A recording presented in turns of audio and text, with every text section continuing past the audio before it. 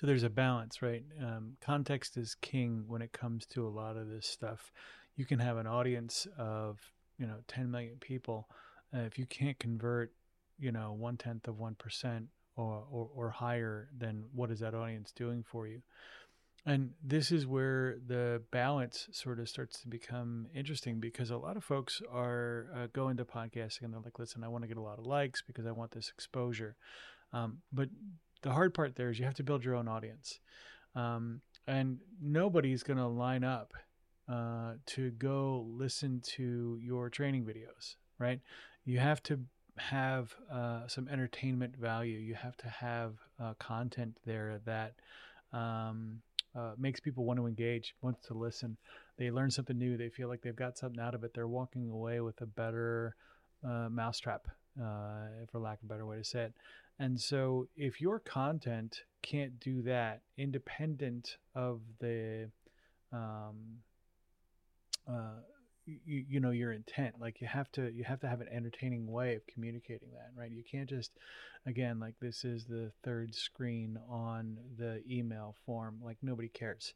Nobody cares about the second screen. You have to earn the right to get to that next part of the story, and you have to do that by having an engaging part every time you speak, every part of the story. So the entirety of your podcast episode, the entirety of your content has to be something that either creates and presents answers to the curiosity gap as you go, or create something that's humorous and engaging. So that that has to be central to your podcasting activity. You can't expect, no matter how well-meaning, if folks don't walk away with something that they feel like they have acquired a new piece of knowledge they possess, a new skill, or a slightly better understanding of the way the world works, or a way to have levity in a super tense environment that we live in these days. Without that, doesn't really matter how accurate your content is. It doesn't matter how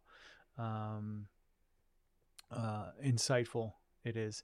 It's got to be communicated in a way that can solve the curiosity and engagement problems that come with the fact that we live in an environment where essentially attention is at a premium, right? You are competing now with and probably always have been, essentially the shiniest object in the field of view. So be mindful of the content you create, and understand, of course, that the better you can adapt to your audience and not demand your audience adapt to you, the better your content's going to be, and the more likely you are to take advantage of those eyes or ears that you're not used to seeing, to create the kind of business outcomes you're trying to drive. Hey, you. Yes, you. It's 2024 and you don't have a podcast yet, or maybe you do, but you're struggling with it. We will talk to you about that for free.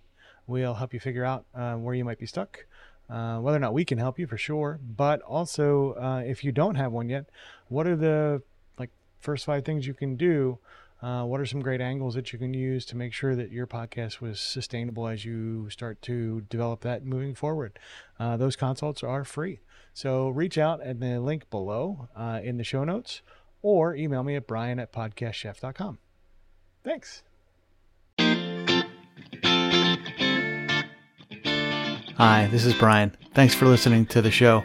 Our website, podcastchef.com, has a ton of useful information about how to best leverage podcasting to help you solve some of your business goals and challenges. You can also schedule a demo where we can show you how specifically Podcast Chef and our team can help you with some of your podcasting goals. Thanks.